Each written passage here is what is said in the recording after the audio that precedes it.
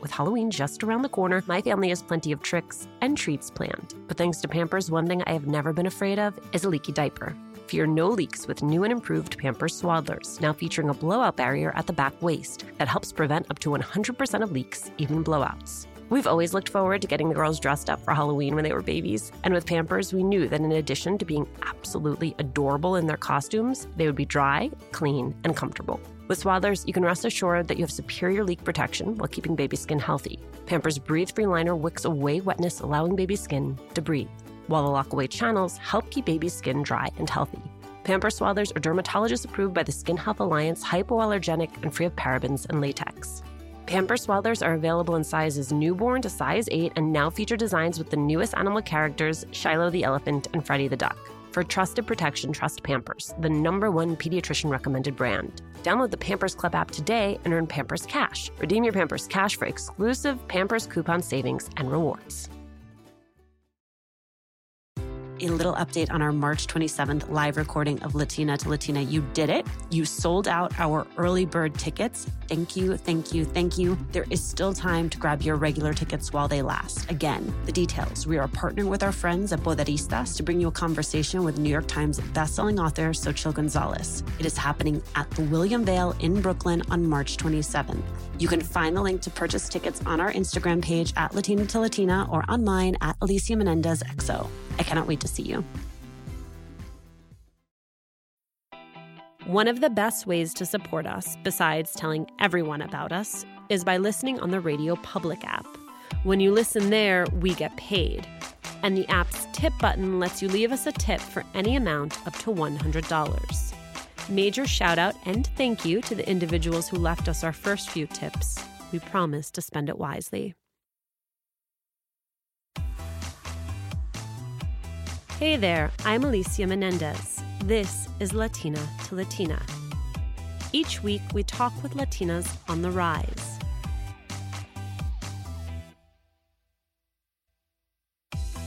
Hello from Stephanie Beatriz's house. Today I'm talking with the actor and Brooklyn Nine-Nine star about landing one of the best roles on television and almost losing it, her recent wedding, and how she's sharing her personal experiences and struggles so that others might feel less alone.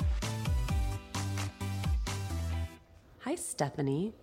Hi. Thanks for being here in my home in Los Angeles, California. Yay, you're getting the real LA hipster Silver Lake scene right now.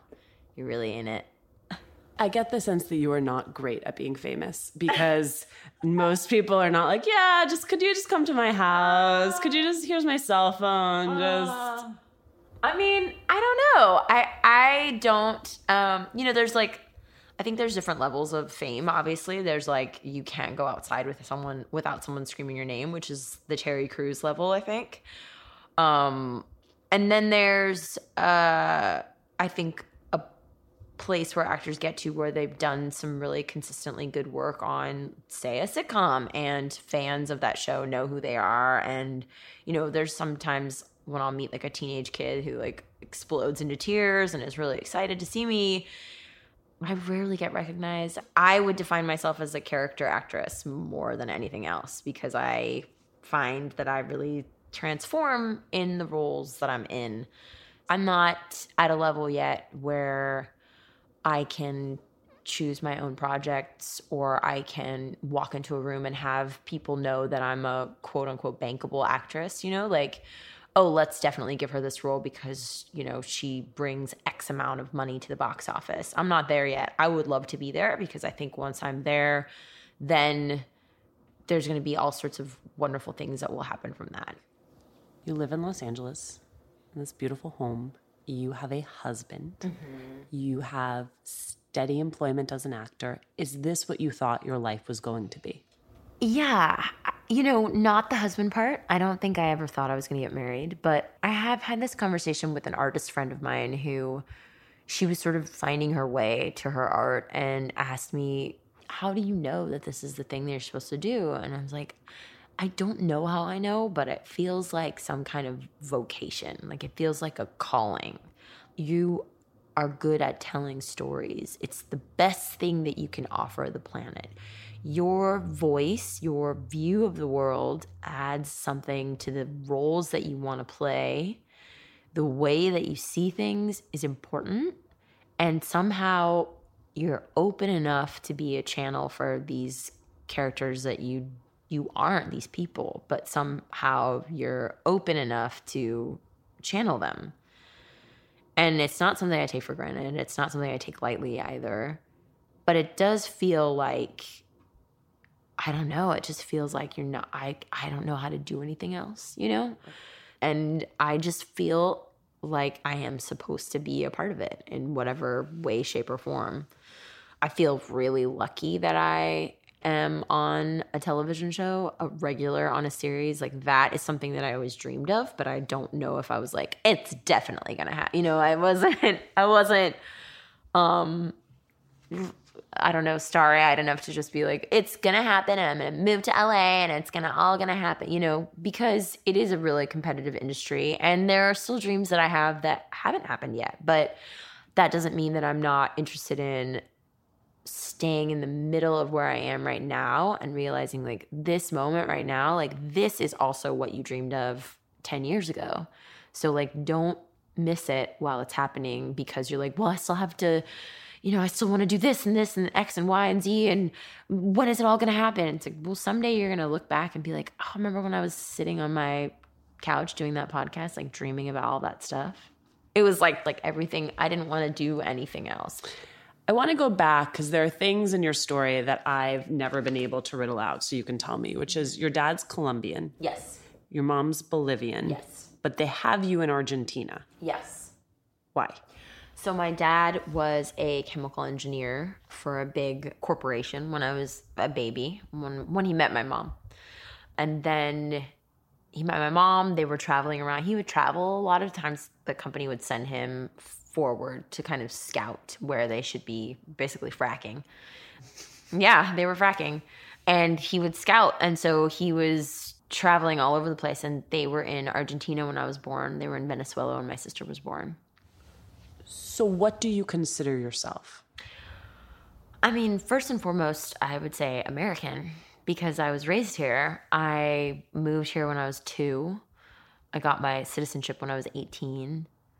After that, I would say probably a pretty even mix of Mexican-American, even though I'm not Mexican at all, but I was raised around a lot of Mexican culture, and so I connect with it really deeply, especially the iconography and the art. And then a sort of solid mix of Bolivian and Colombian. I think there's like a lot of traditions that my parents have tried to kind of thread through our American lives. But I don't know. I mean, I kind of hate the term because it's not a sexy term, like pan Latin American, you know? Like, it's not a sexy term. Pan doesn't sound sexy. I do sort of feel like if there was a term for it, it would be like American Latino, you know, American Latinx. Like, that's how I feel because I embrace all of the different cultures that I've been, you know, privy to, like, grateful to witness. You alluded to this, but growing up, you knew you were different. Can you unpack that for me, how you knew? Well, one of the things that I knew was different was that in Texas, or at least in the part of Texas where I grew up, it's an area called Webster, which is around the Clear Lake area. It's outside of Houston. But I would say probably in the 80s, generally, there was a standard of beauty, right? And, you know, you think Texas beauty queen, like, think about what that probably says in your mind. You think a white woman with blonde hair and blue eyes. In fact, a lot of country music specifies that that is what is desired. And I think I knew just by looking in the mirror that I was different, right? There's my brown skin, my brown hair, my brown eyes. So already there's a difference. And then on top of that, there is this feeling of, for me, it was a slow and steady, like, realization. It was little things like, oh, you want to spend the night at your friend Danielle and Brooke with these beautiful twin girls. And, like, I wanted to spend time with them but it was like more than a friendship. I wanted more than a friendship. I didn't know what more than a friendship was at 9 years old, but I knew that like I wanted to be at their house all day after the sleepover. I didn't want to leave, you know? Or it was, you know, I remember walking down the hallway one time in like 2nd or 3rd grade, and there was a very popular girl named Ryan, and she had this beautiful brown swingy hair. And I remember following her all the way down the hall into the library where I think I was on my way to the bathroom or something unrelated, but I was just mesmerized by her hair. And it wasn't a feeling of like, wow, her hair. It was more. It was this like magnetic pull to women in the same way that I felt a magnetic pull to men, but still as a child. So it's like, it's not necessarily defined as like sexual urges yet because you don't even really know what those are. It's just like a weird sort of nebulous pull. And then it became more defined as I went through puberty. So like then there was going to art museums and being allowed to look at the naked form and like not only allowed but encouraged to look at the naked form, like stare as long as you want at these beautiful naked statues. And so that's when it like really locked in, which is like, oh, you like this in the same way you like that. This is a problem, which is how it felt to me because during all of that time, I was also going to church a lot. And I grew up in the Catholic Church, and the Catholic Church is historically, it's not super kind to LGBTQ community. In fact, it believes most of the time that they don't exist, that it's a sin, it's a choice, that you're a sinner if that's who you are. So that was the message that I was receiving at home, at church, in the world, really. Once I really started to figure out what might be going on, then it was like, well, you got to just nip this in the bud right now. You got to pray about it and you make sure nobody knows about it because that means you're going to hell. And maybe this is your big struggle, like they say in church, you know, like maybe the devil is putting this in your heart so that you can fight against it, which is like, that's a fucked up thing to teach a kid, right? Like in my opinion, I mean, everybody is allowed to do what they want. But in my opinion, it's really messed up thing to teach a kid that the core of who you might be is also your greatest challenge and the thing that you're supposed to fight against your whole life. Who is the first person you told? That is a good question. I don't remember. I don't think I had a real like sort of, I'm not going to say traditional because nothing about coming out is traditional, but I didn't have I'm going to set up my camera and tell my mom moment. It was like I made out with a girl at a party, or, you know, I started sort of secretly dating a girl that I was doing a play with, or a lot of it was like secret keeping. It was like, oh, we're not really doing this, which I think a lot of people in the gay community have experienced. It's like, let's just keep it on the DL. Let's keep it on the down low. Don't tell anybody that we're doing this because nobody else needs to know. I think one of the first sort of big I need to tell you something was my sister. And at the time, the only response I got was, well, don't tell mom and dad unless it's like really serious. We don't need to upset them, or, you know how they're going to be. And that was really painful to hear, even though she was right. It wasn't the response that I don't know what would have been a perfect response though. I mean, I think what would have been a perfect response is the words that our writers put into Rose's mouth on that episode, which is like, I love you no matter what. So if anyone's listening and has anybody that's going to come out to them, that's the perfect response. That was like maybe the first kind of like, hey, this is a thing. I'm bisexual, you know. The relationship that I'm in right now, I think there have been fans of the show that have said like, well, so that was a phase. So that was just like a phase that you were by. And it's like, well, no, because your sexuality doesn't die once you decide to have a monogamous partner. I mean, if it does, I'm so sorry for you. And maybe like think about leaving that partnership, but it doesn't end, right? Sexuality is a constantly changing, evolving, growing thing, and it's always alive. And so even though I'm committed to a heterosexual man for the rest of my life, my sexuality hasn't changed. I am still bisexual. I'm still queer. And that is what's really hard for people to kind of put together in their minds, especially, again, if they don't know people that are LGBTQ, or if they don't want to have those conversations. If they're not open to having those conversations, then they're not going to grow and learn anything about that, which is why I've chosen to be hella open about it, because I'm hoping that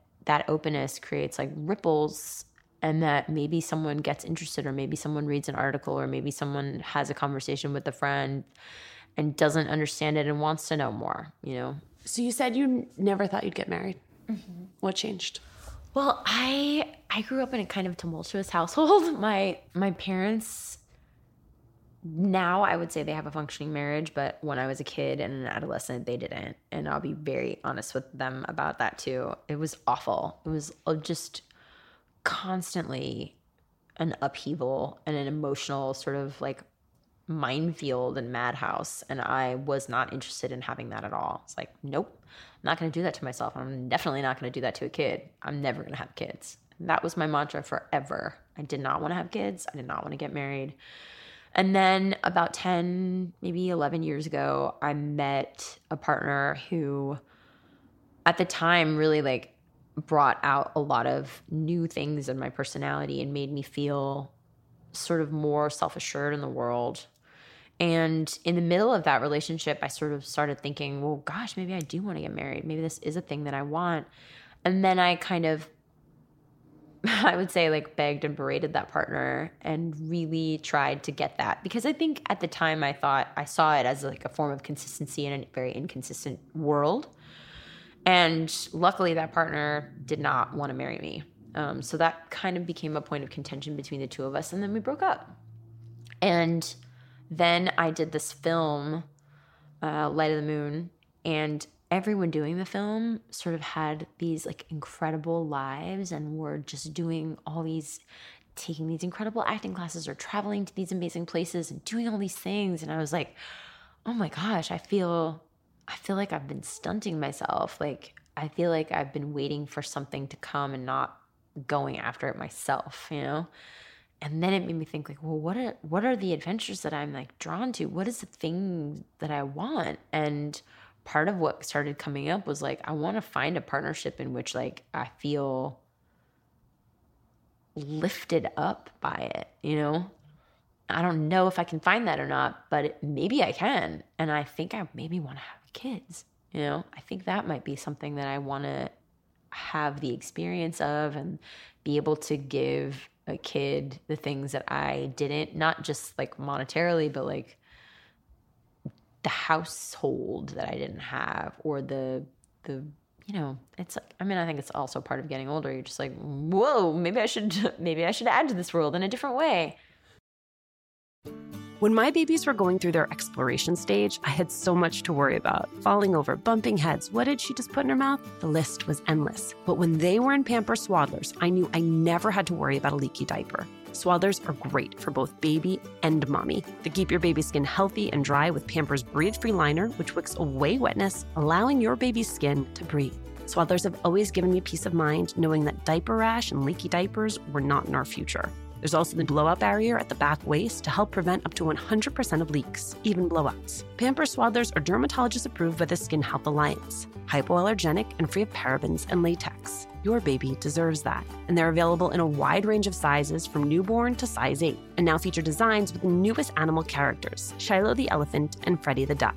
Having a diaper you can depend on is important, and it's why I have always loved Pampers, the #1 pediatrician recommended brand. Download the Pampers Club app today to start earning rewards with every diapers and wipes purchase. Not to mention, get great parenting content with Pampers Club.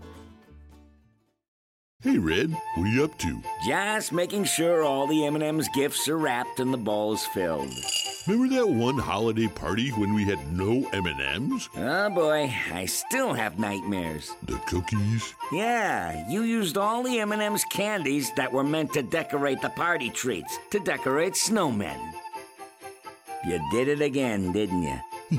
They do look cute, though. Bringing cheer. M&M's for all fun kind. Hi, Latina to Latina listeners. It's Brenda from Tamarindo Podcast. And if you love Latina to Latina, then we know that you're going to love Tamarindo Podcast. And if you're in the LA area and can't make it to the Latina to Latina live event, we'd like to invite you to our event on March 28th. At 6:30 p.m., we're hosting Amigas Blossoming, a night of celebrating and cultivating blossoming friendships. This will be in Highland Park, and all the details to RSVP for free are at tamarindopodcast.com/events. So Brooklyn Nine-Nine, procedural cop comedy, which initially focuses on Jake Peralta, who's played by Andy Samberg, and his relationship with the chief of police. But it's an ensemble comedy, if I ever saw one. Now, there's a story that we hear a lot, which is you originally went in to audition for the role of Amy, which went to Melissa Fumero. And there was another role that was her name? Lauren was her originally? Megan. So originally Rosa was going to be Megan. And that there was a part of you that was like, listen, they've already got their Latina. Mm-hmm. It wasn't just a part of me. It was all of me. I mean, it was like a very sure, look, I've been watching TV since I was 3 years old. I know what TV is supposed to look like, right?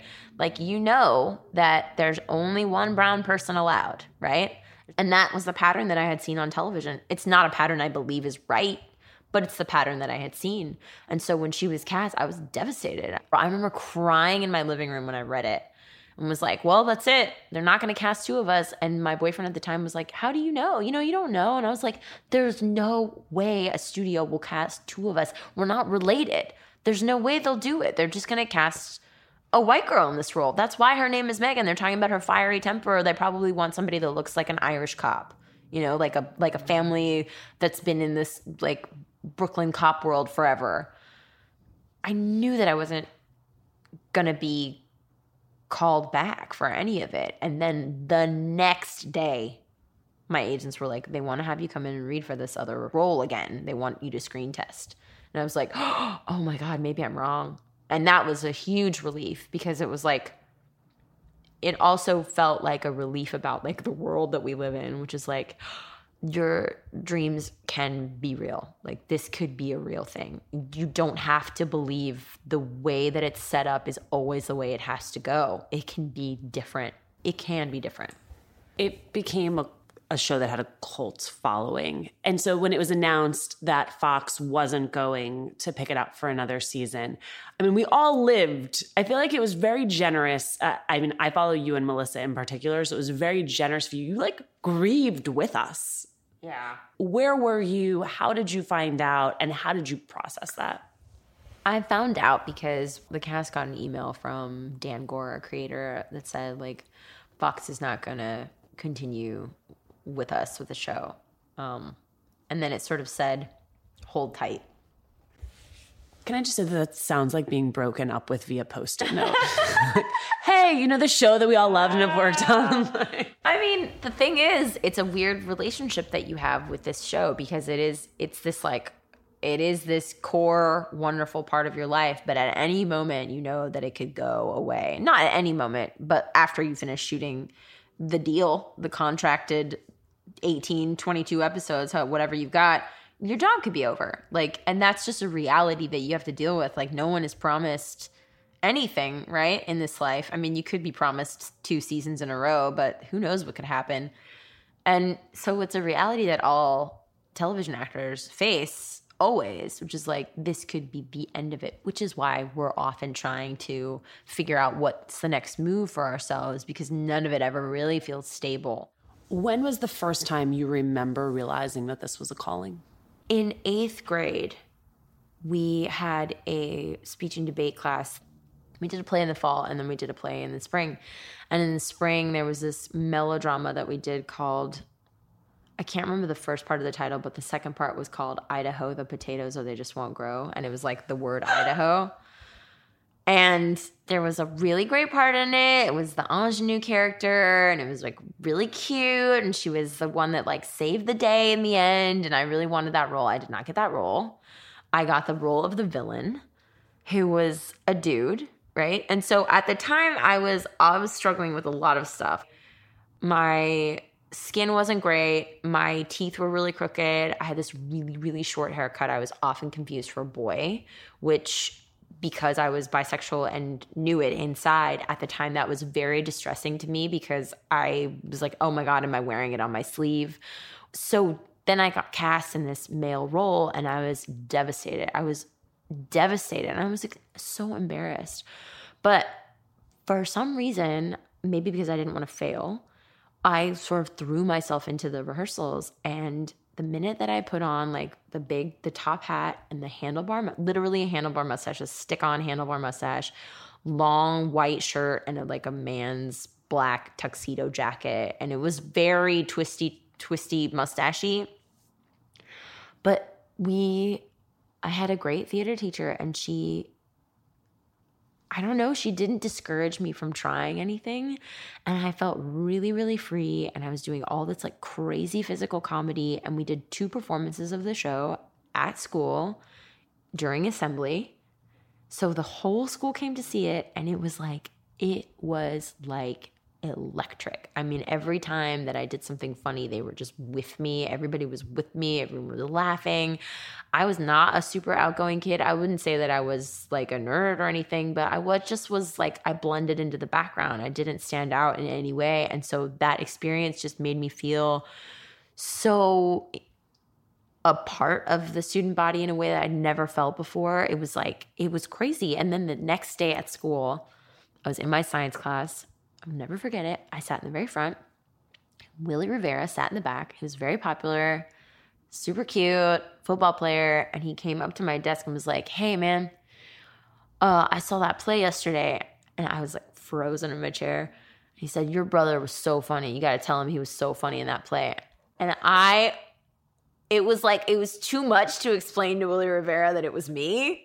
It was like too many things, too many levels of like, oh, I've always wanted to talk to you and you've never talked to me before. And I just said, thanks. And that was it. And it was like all of the things combined in that moment. It was like he didn't recognize me, but he appreciated what I had done so much that he had to come and tell that actor's sister, right? That was like when it solidified for me that it was like, this is something, there's some magic here that you have access to and you can't let it go. Stephanie, thank you so much. Thank you for coming to visit me in my hipster apartment in hipster Silver Lake. Thanks for joining us today. Latina to Latina was originally co-created with Basso. Now the podcast is executive produced by Juleka Lentigua-Williams and me. Amita Ganatra was the sound designer on this episode. Email us at hola@latinatolatina.com. Send us ideas for guests or talk to us about what's on your mind right now. Remember to subscribe or follow us on Radio Public, Apple Podcasts, Google Podcasts, or wherever you're listening. And please leave a review. We love hearing from you.